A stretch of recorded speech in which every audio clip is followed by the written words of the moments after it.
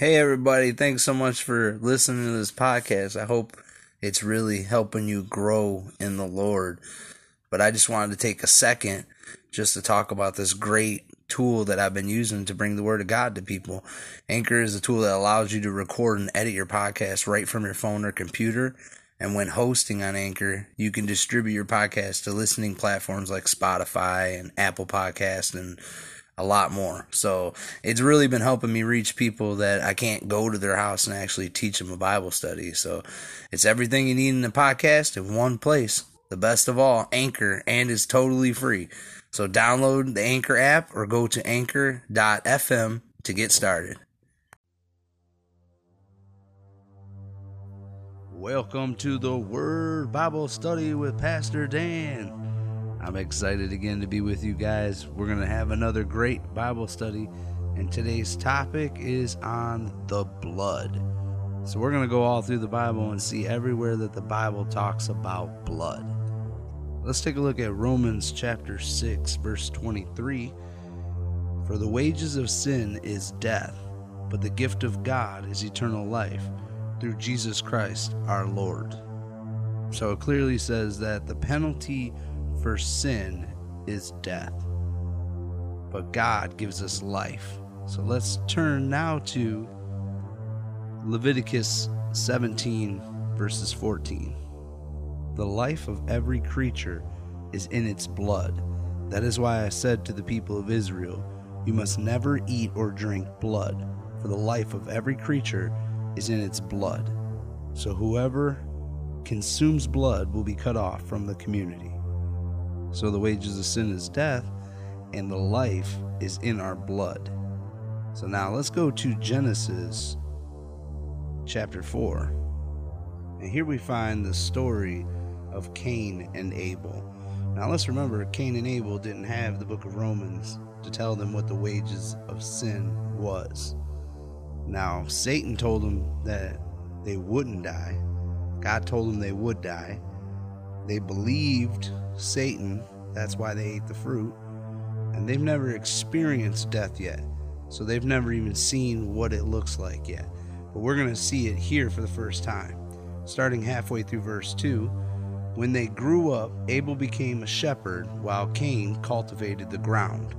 When it was time for the harvest, Cain presented some of his crops as a gift to the Lord, while Abel brought as a gift the best of his firstborn fruits of his flocks. So Cain and Abel both brought what they had, but one of them had vegetables and the other one had livestock. It had something that had life in it. He brought blood to be sacrificed. The Lord accepted Abel and his gift, but he did not accept Cain and his gift. This made Cain very angry, and he looked dejected. Why are you so angry? The Lord asked Cain. Why do you look so dejected? You will be accepted if you do what is right, but if you refuse to do what is right, then watch out. Sin is crouching at the door, eager to control you, but you must subdue it and be its master. So he's telling them here, if you do what is right, which is offer blood, then you will be in control over sin and master it. But one day Cain suggested to his brother, let's go out into the fields. And while they were in the fields, Cain attacked his brother Abel and killed him. Afterward, the Lord asked Cain, where is your brother? Where is Abel? I don't know, Cain responded. Am I my brother's guardian? But the Lord said, what have you done? Listen, your brother's blood cries out to me from the ground. So in this scripture, God tells us that he can hear our blood. He listens to our life. He pays attention to what our blood says. Now you are cursed and banished from the ground, which has swallowed your brother's blood. No longer will the ground yield crops for you, no matter how hard you work. From now on, you will be a homeless wanderer on the earth. And Cain replied to the Lord, my punishment is too great for me to bear. You have banished me from the land and from your presence. You have made me a homeless wanderer. Anyone who finds me will kill me. So here Cain kills his brother, and he's trying to cover it up. but he didn't understand how powerful blood was. He didn't understand that God could hear Abel's blood. So let's continue some more places in the Bible where it talks about blood. In chapter 9, God makes a covenant with Noah. And God blessed Noah and his sons and told them, "Be fruitful and multiply, fill the earth and all the animals of the earth and all the birds of the sky and all the small animals that scurry along on the ground. And all the fish in the sea will look on you with fear and terror. I have placed them in your power. I have given them to you for food, just as I have given you grain and vegetables. But you must never eat any meat that still has its life blood in it. And I will require the blood of anyone who takes another person's life. If a wild animal kills a person, it must die. And anyone who murders a fellow human must die. If anyone takes a human life, that person's life must also be taken by human hands. For God made human beings in his own image. Now be fruitful and multiply and repopulate the earth." So that was God's first covenant with anyone after they got kicked out of the Garden of Eden. It wasn't until Noah came along, built a boat, God made a covenant with him. And the covenant involved blood. Don't eat any meat with blood in it, and don't take the blood of any human being. Then God says in verse 12, "I am giving you a sign of my covenant with you and with all living creatures for all generations to come. I have placed my rainbow in the clouds, and it is a sign of my covenant with you and with all the earth. When I send clouds over the earth, the rainbow will appear in the clouds. And I will remember my covenant with you and with all living creatures. Never again will the flood waters destroy all life. When I see the rainbow in the clouds, I will remember the eternal covenant between God and every living creature on earth." Then God said to Noah, "Yes, this rainbow is a sign of the covenant I am confirming with all creatures on earth." So, part of that covenant is that we will not eat blood or kill people and take their blood. Now in Genesis 37, we have the story of Joseph.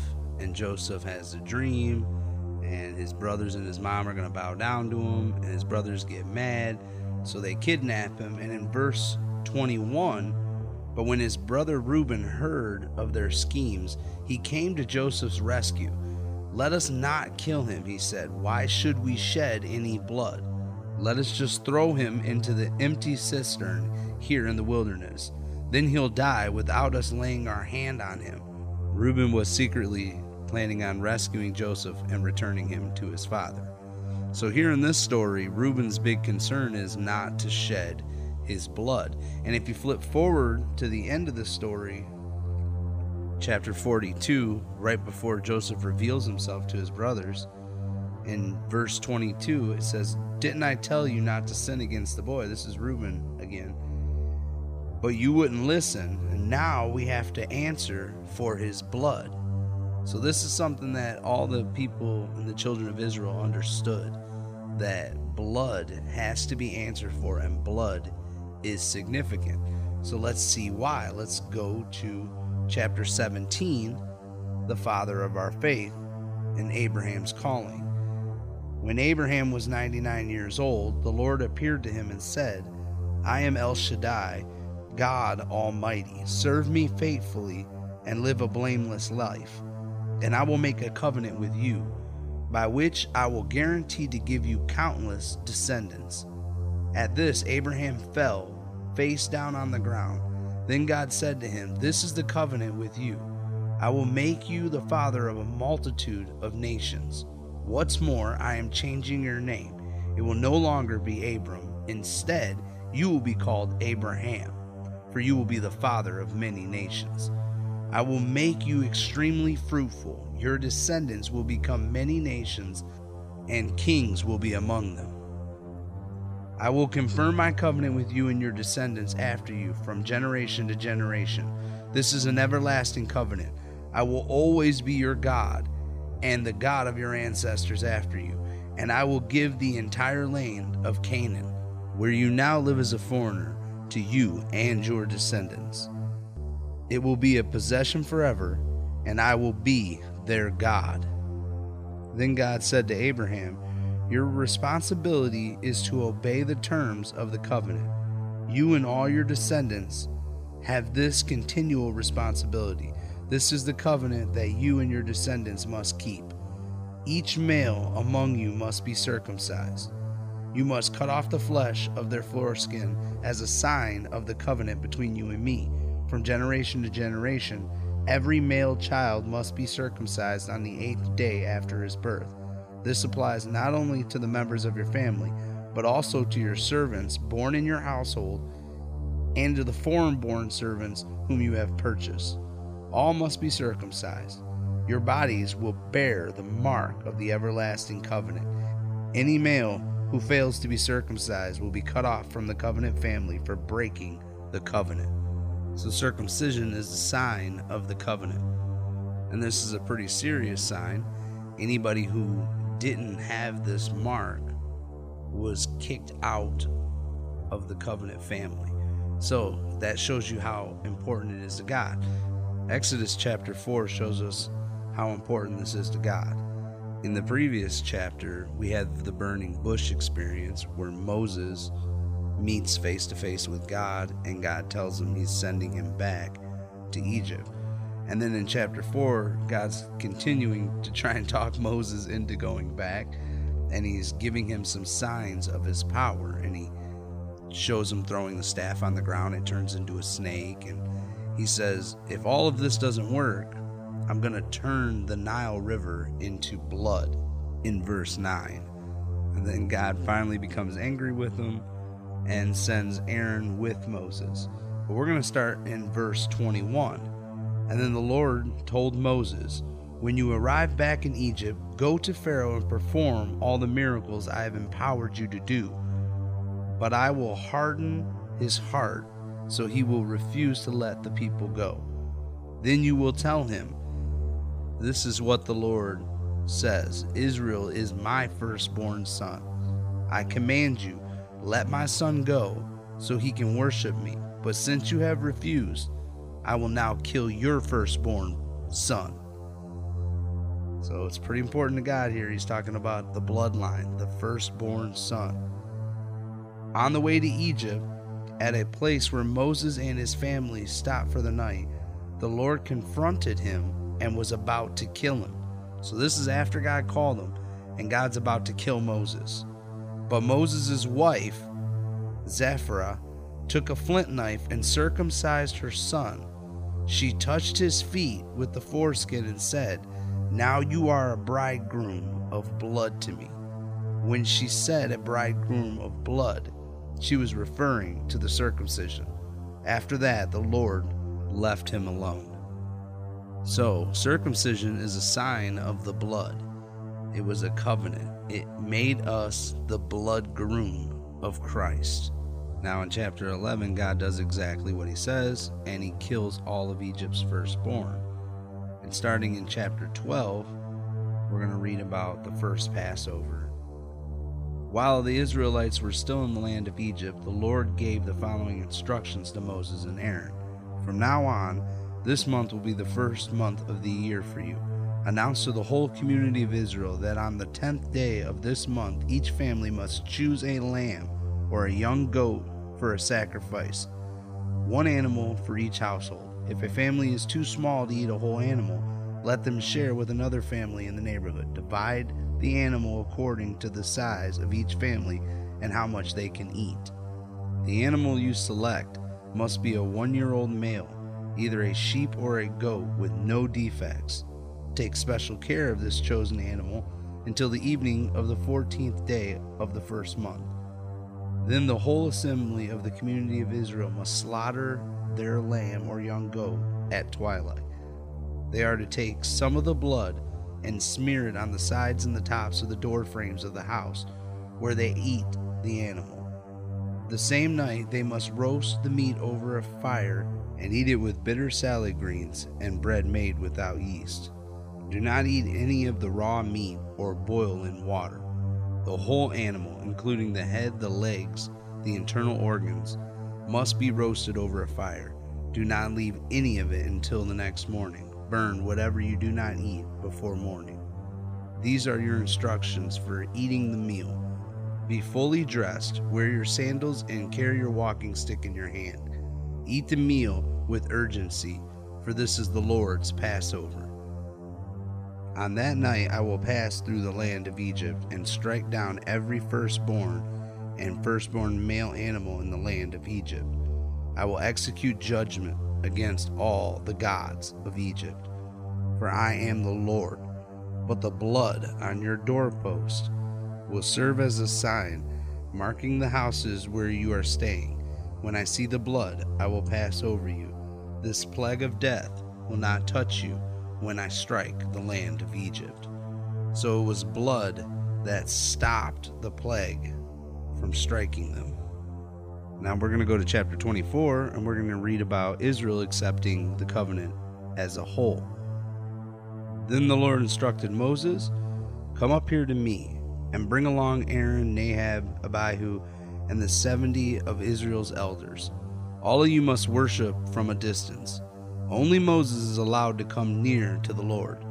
The others must not come near. None of the other people are allowed to climb up the mountain with him." Then Moses went down to the people and repeated all the instructions and regulations the Lord had given him. All the people answered with one voice, "We will do everything the Lord has commanded." Then Moses carefully wrote down all of the Lord's instructions. Early the next morning, Moses got up early and built an altar at the foot of the mountain. He also set up 12 pillars, one for each of the tribes of Israel.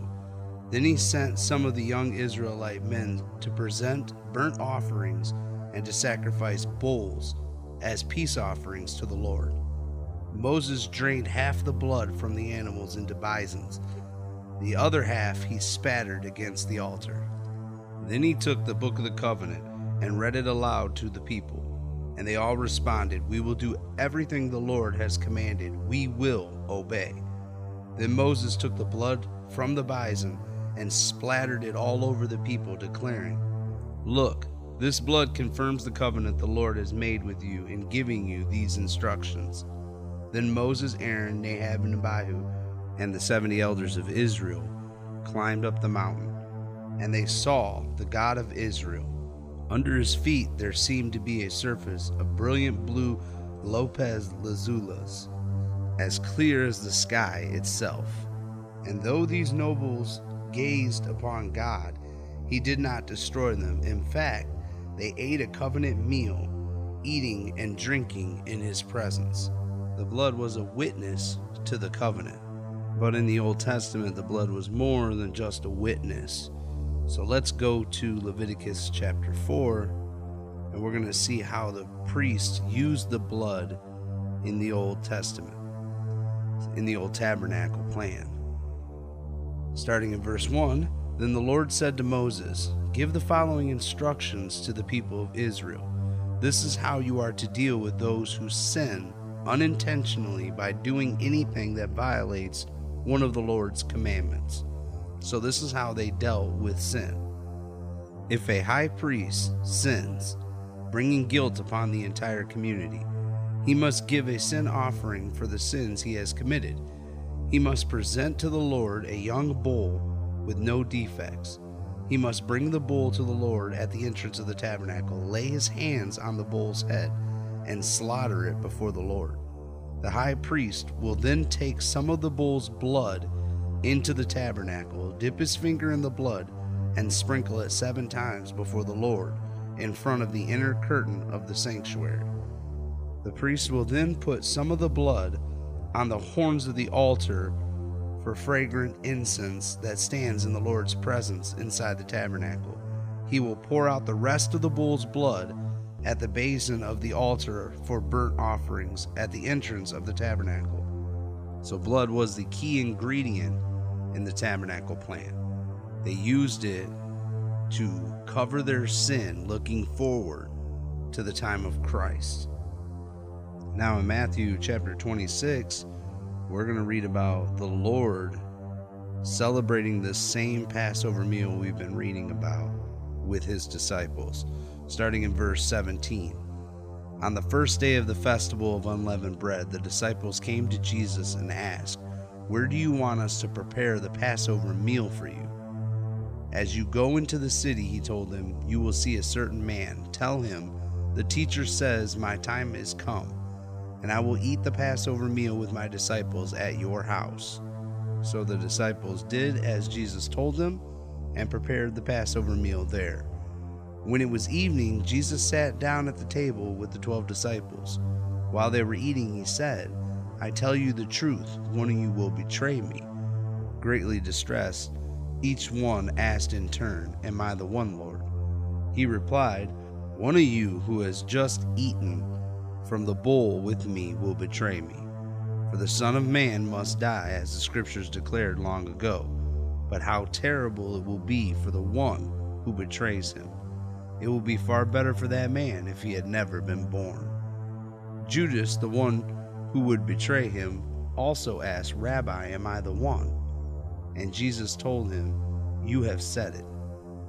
As they were eating, Jesus took some bread and blessed it, and he broke it into pieces and gave it to the disciples, saying, "Take this and eat it, for this is my body." And he took a cup of wine, gave thanks to God for it, and he gave it to them and said, "Each of you drink from it, for this is my blood, which confirms the covenant between God and his people. It is poured out as a sacrifice to forgive the sins of many.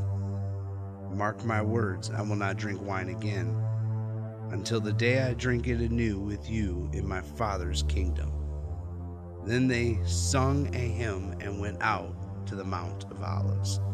So here Jesus is predicting that his blood is the new sign of the new covenant that's coming from God. Now if we flip to the next chapter, 27, when the morning was come, all the chief priests and elders of the people took counsel against Jesus to put him to death. And when they had bound him, they led him away and delivered him to Pontius Pilate, the governor. Then Judas, the one who betrayed him, when he saw that he was condemned, repented himself, and brought again the 30 pieces of silver to the chief priests and elders, saying, "I have sinned, and I have betrayed the innocent blood. What is that to us? See thou to that." You can see that I'm reading this in King James now. And he cast down the pieces of silver in the temple and departed. And he went out and hanged himself. And the chief priests took the silver pieces and said, "It is not lawful for to put them into the treasury, because it is the price for blood." And they took counsel, and they bought with them the potter's field to bury strangers in. Wherefore the field was called the field of blood unto this day. So they talked about the innocence of Jesus' blood and how important blood was, that they wouldn't even take the money that they paid for Christ's blood. Instead, they bought a field and called it the field of blood. Now let's continue with Jesus' trial before Pilate, starting in verse 11. I'm going to switch over to the New Living Translation now. Now Jesus was standing before Pilate, the Roman governor. "Are you the king of the Jews?" the governor asked him, and Jesus replied, "You have said it." But when the leading priests and the elders made their accusations against him, Jesus remained silent. "Don't you hear all the charges they are bringing against you?" Pilate demanded. But Jesus made no response to any of the charges, much to the governor's surprise. Now it was the governor's custom each year during the Passover celebration to release one prisoner to the crowd, anyone they wanted. This year, there was a notorious prisoner, a man named Barabbas. As the crowds gathered before Pilate's house that morning, he asked them, "Which one do you want me to release to you, Barabbas or Jesus, who is called the Messiah?"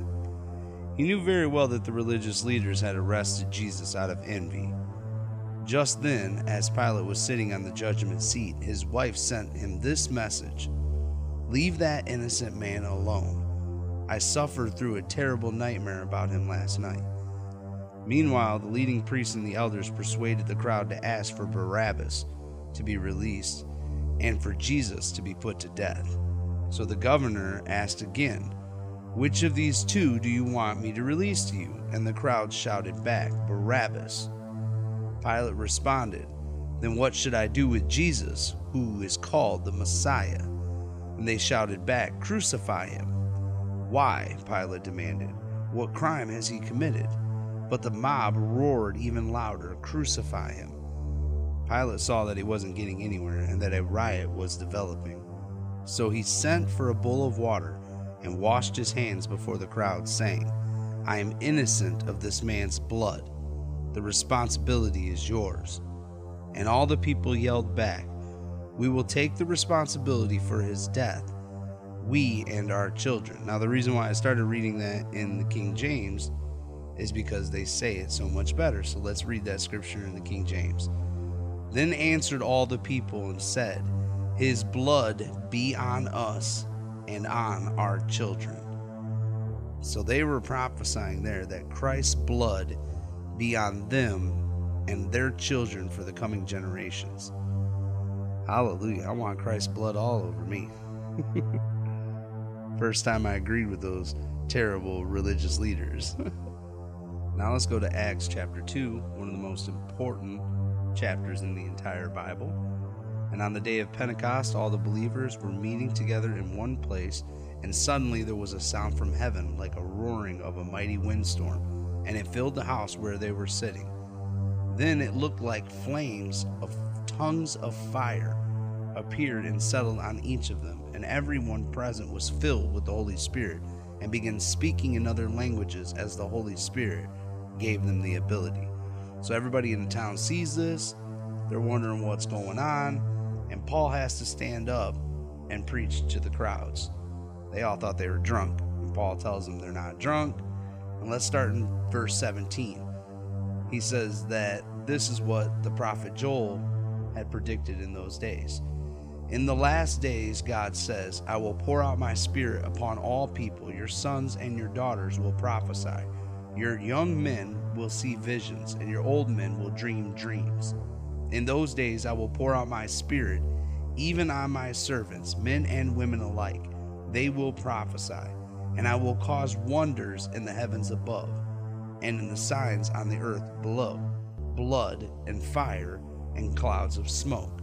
The sun will become dark, and the moon will turn blood red, before the great and glorious day of the Lord arrives.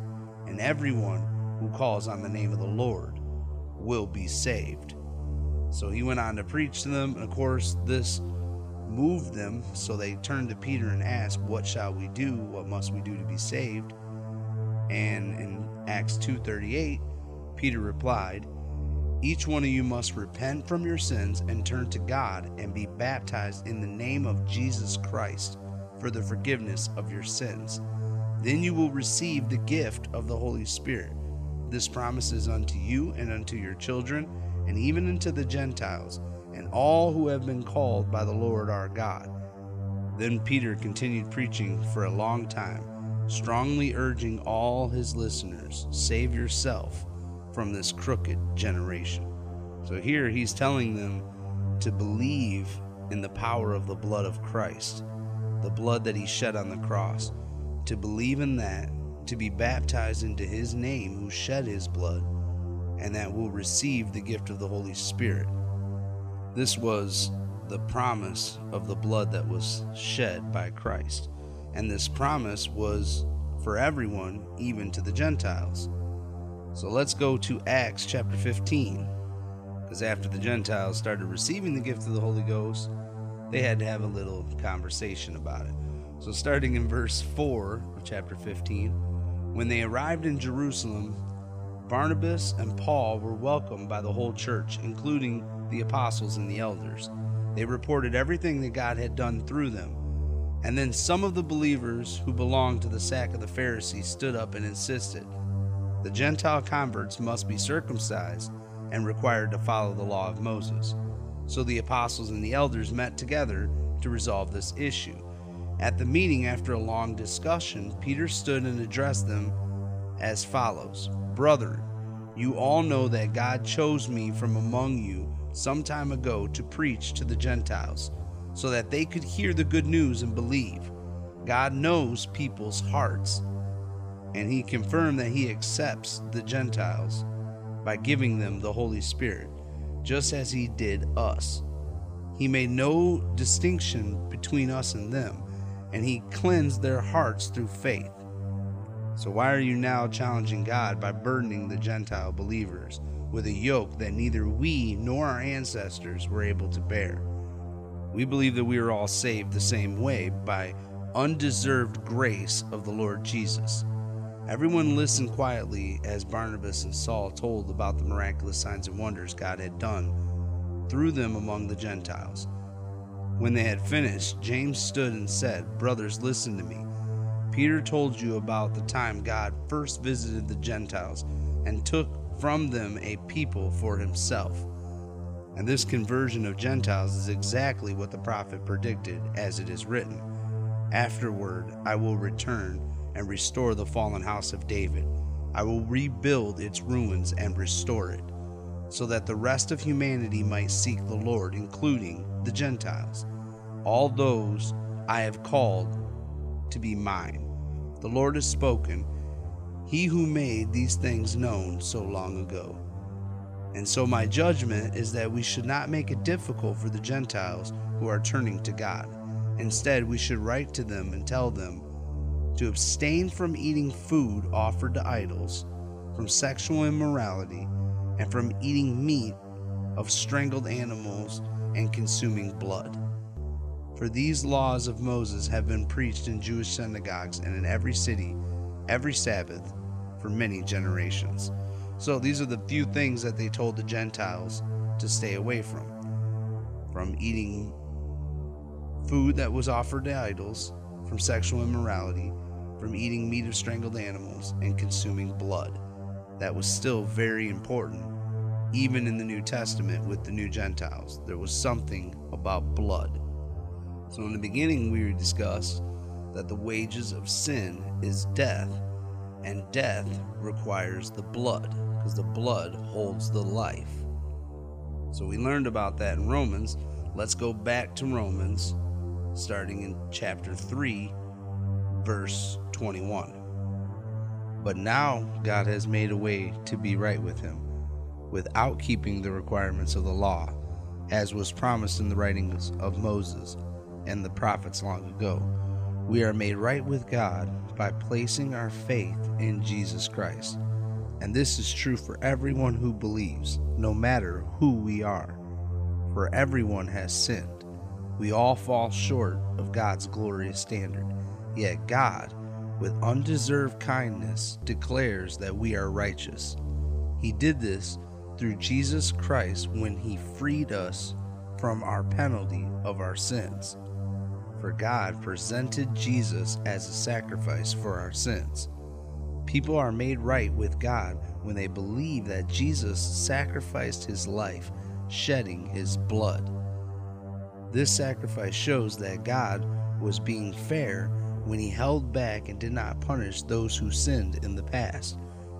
For he was looking ahead and including them in what he would do in the present time. God did this to demonstrate his righteousness. For he himself is fair and just, and he declares sinners to be made right in his sight when they believe in Jesus. Can we boast then that we have done anything to be accepted by God?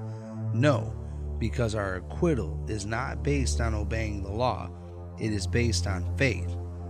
So we are made right with God through faith and not by obeying the law. After all, is God the God of the Jews only? Isn't he also the God of the Gentiles? Of course he is. There is only one God, and he makes people right with himself by faith, whether Jew or Gentile. That's a powerful scripture. There is one God. Jesus Christ is God, and he shed his blood to pay for the sin on earth. That's powerful. That's why blood is so important. God considers all human life important because we're made in His image, and blood is the essence of life. So when God shed His own blood, He said that that was enough to cover all of sin from the beginning of time until the end of time. And all we have to do is believe in that. We have to put our faith in the blood of Christ. Now let's go to Hebrews chapter 9, starting at verse 11, and we're going to hear more about how Christ's blood is so precious. So Christ has now become the high priest over all the good things that have come. He has entered that greater, more perfect tabernacle in heaven, which was not made by human hands. It is not part of the created world. With His own blood, not the blood of goats and calves, He entered the most holy place once for all time and secured our redemption forever. Wow.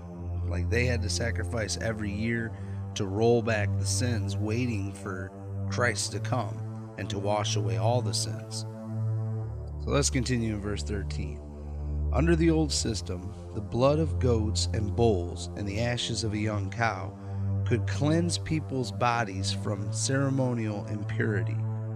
Just think how much more the blood of Christ will purify our consciences from sinful deeds so that we can worship the living God. For by the power of the eternal Spirit, Christ offered Himself to God as a perfect sacrifice for our sins. That is why He is the one who mediates a new covenant between God and people, so that all who are called can receive the eternal inheritance God has promised them. For Christ died to set them free from the penalty of the sins they had committed under the first covenant. Now, when someone leaves a will, it is necessary to prove that that person who made it is dead. The will goes into effect only after the person's death. While the person who made it is still alive, the will cannot be put into effect. That is why even the first covenant was put into effect with the blood of an animal. For after Moses had read each of God's commandments to all the people, he took the blood of calves and goats along with water and sprinkled both the book of God's law and all the people, using hyssop branches and scarlet wool. Then he said, "The blood confirms the covenant God made with you." And in the same way, he sprinkled blood on the tabernacle and on everything used for worship. In fact, according to the law of Moses, nearly everything was purified with blood. That's powerful. So we didn't even take the time to go through it all, but everything in the tabernacle is purified with blood. For without the shedding of blood, there is no forgiveness. So there we go. Without the shedding of blood, there is no forgiveness. It requires blood to forgive sin. That is why the tabernacle and everything in it, which were copies of the things in heaven, had to be purified with blood of animals. But the real thing in heaven had to be purified with far better sacrifices than the blood of animals. For Christ did not enter into a holy place made with human hands, which was only a copy of the true one in heaven. He entered into heaven itself to appear before God on our behalf. And he did not enter into heaven to offer himself again and again like the high priest here on earth, who enters into the holy place year after year with the blood of an animal. If that would have been necessary, Christ would have had to die again and again, ever since the world began. But now, once for all time, he has appeared at the end of the age to remove sin by his own death as a sacrifice. And just as each person is designed to die once, and after that comes judgment, so also Christ died once for all time as a sacrifice to take away the sins of many people. He will come again not to deal with our sins, but to bring salvation to all who are eagerly waiting for him. That's so good. Last time he came to pay for our sins, and next time he's coming to bring us to glory. Hallelujah. So let's continue now in chapter 10. The old system under the law of Moses was only a shadow, a dim preview of the good things to come, not the good things themselves. The sacrifices under that system were repeated again and again, year after year, but they were never able to provide perfect cleansing for those who came to worship. If they could have provided perfect cleansing, the sacrifices would have been stopped, for the worshipers would have been purified once for all time, and their feelings of guilt would have disappeared. But instead, those sacrifices actually reminded them of their sins year after year, for it is not possible for the blood of bulls and goats to take away sins. That is why Christ came into the world. He said to God, "You did not want animal sacrifices or sin offerings, but you have given me a body to offer. You were not pleased with burnt offerings or other offerings for sin." Then I said, "Look, I have come to do your will, O God, as it is written about me in the scriptures." First, Christ said, "You did not want animal sacrifices or sin offerings or burnt offerings or other offerings for sin, nor were you pleased with them, though they were required by the law of Moses." Then he said, "Look, I have come to do your will." He canceled the first covenant in order to put the second into effect. For God's will was for us to be made holy by the sacrifice of the body of Jesus Christ once for all time. Under the old covenant, the priest stands and ministers before the altar day after day, offering the same sacrifices again and again, which can never take away sin. But our high priest offered himself to God as a single sacrifice for sins, good for all time. Then he sat down at a place of honor at God's right hand. There he awaits until his enemies are humbled and made a footstool under his feet. For by the one sacrifice he forever made perfect those who are being made holy. And the Holy Spirit also testifies that this is so, for he says, "This is the new covenant I will make with the people on that day, says the Lord. I will put my laws in their hearts, and I will write them on their minds." Then he says, "I will never again remember their sins and lawless deeds, for their sins have been forgiven, and there is no need to offer any more sacrifices." And so, dear brothers and sisters, we can boldly enter heaven's most holy place because of the blood of Jesus. By his death, Jesus opened a new and life-giving way through the curtain into the most holy place. Which, remember, the curtain was ripped in two when he died for a reason. And since we have a great high priest who rules over God's house, let us go right into the presence of God with sincere hearts, fully trusting him. For our guilty consciences have been sprinkled with Christ's blood to make us clean, and our bodies have been washed with pure water. So let us hold tightly without wavering to the hope we affirm, for God can be trusted to keep his promise.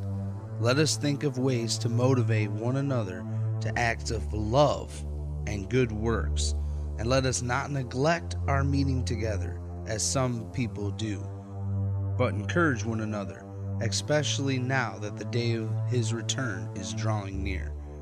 Dear friends, if we deliberately continue sinning after we've received knowledge of the truth, there is no longer any sacrifice that will cover these sins. There is only the terrible expectation of God's judgment and the raging fire that will consume his enemies. For anyone who refuses to obey the law of Moses was put to death without mercy on the testimony of 2 or 3 witnesses.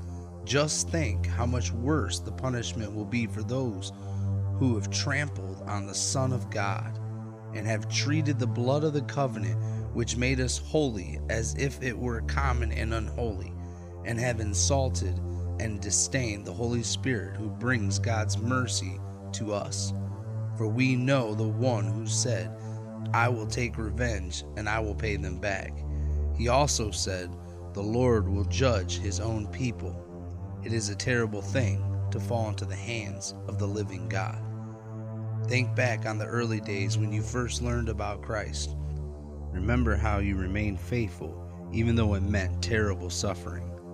Sometimes you were exposed to public ridicule and were beaten, and sometimes you helped others who were suffering the same things.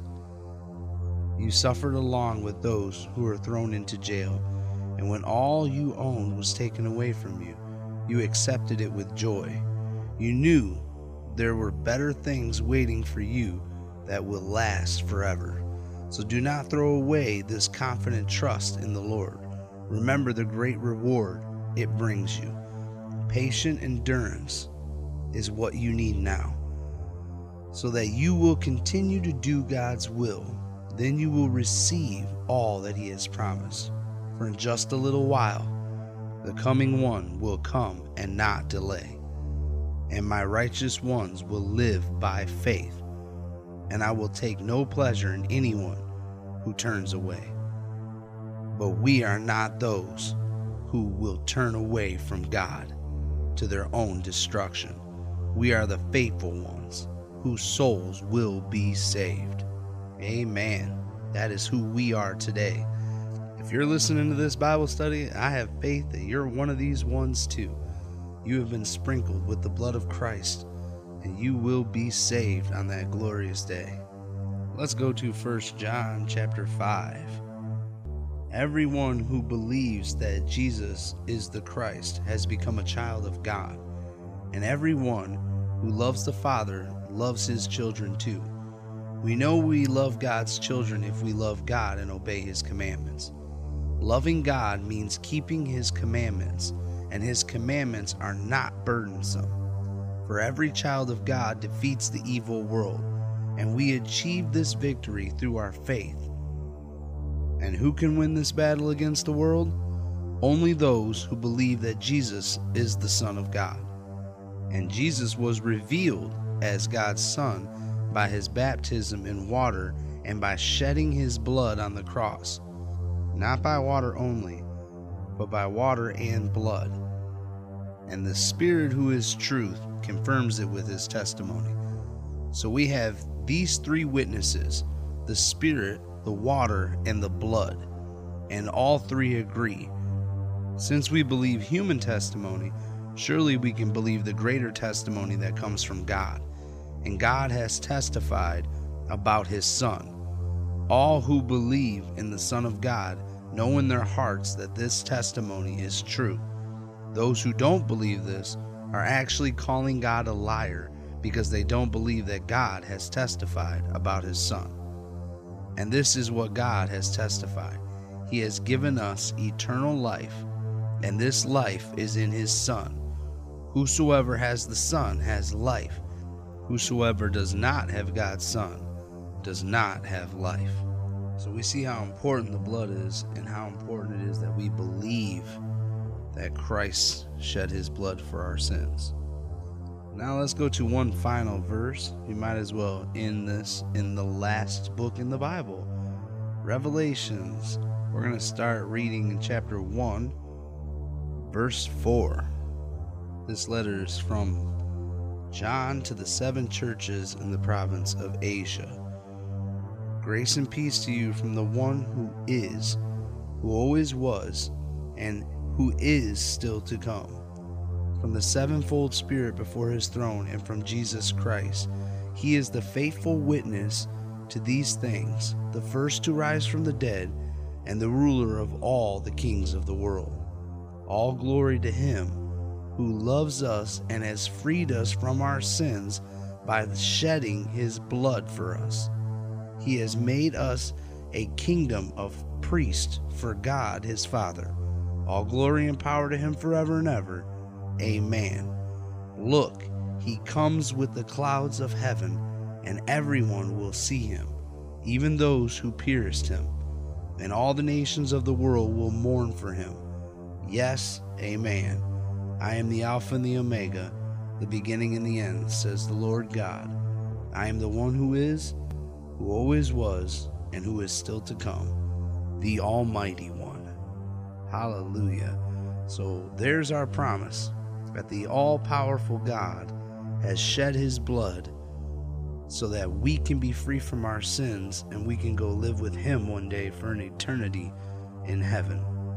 And all we have to do is believe that Jesus is God wrapped in flesh, repent from our sins, turn from our sins to God, be baptized in the wonderful name of Jesus Christ.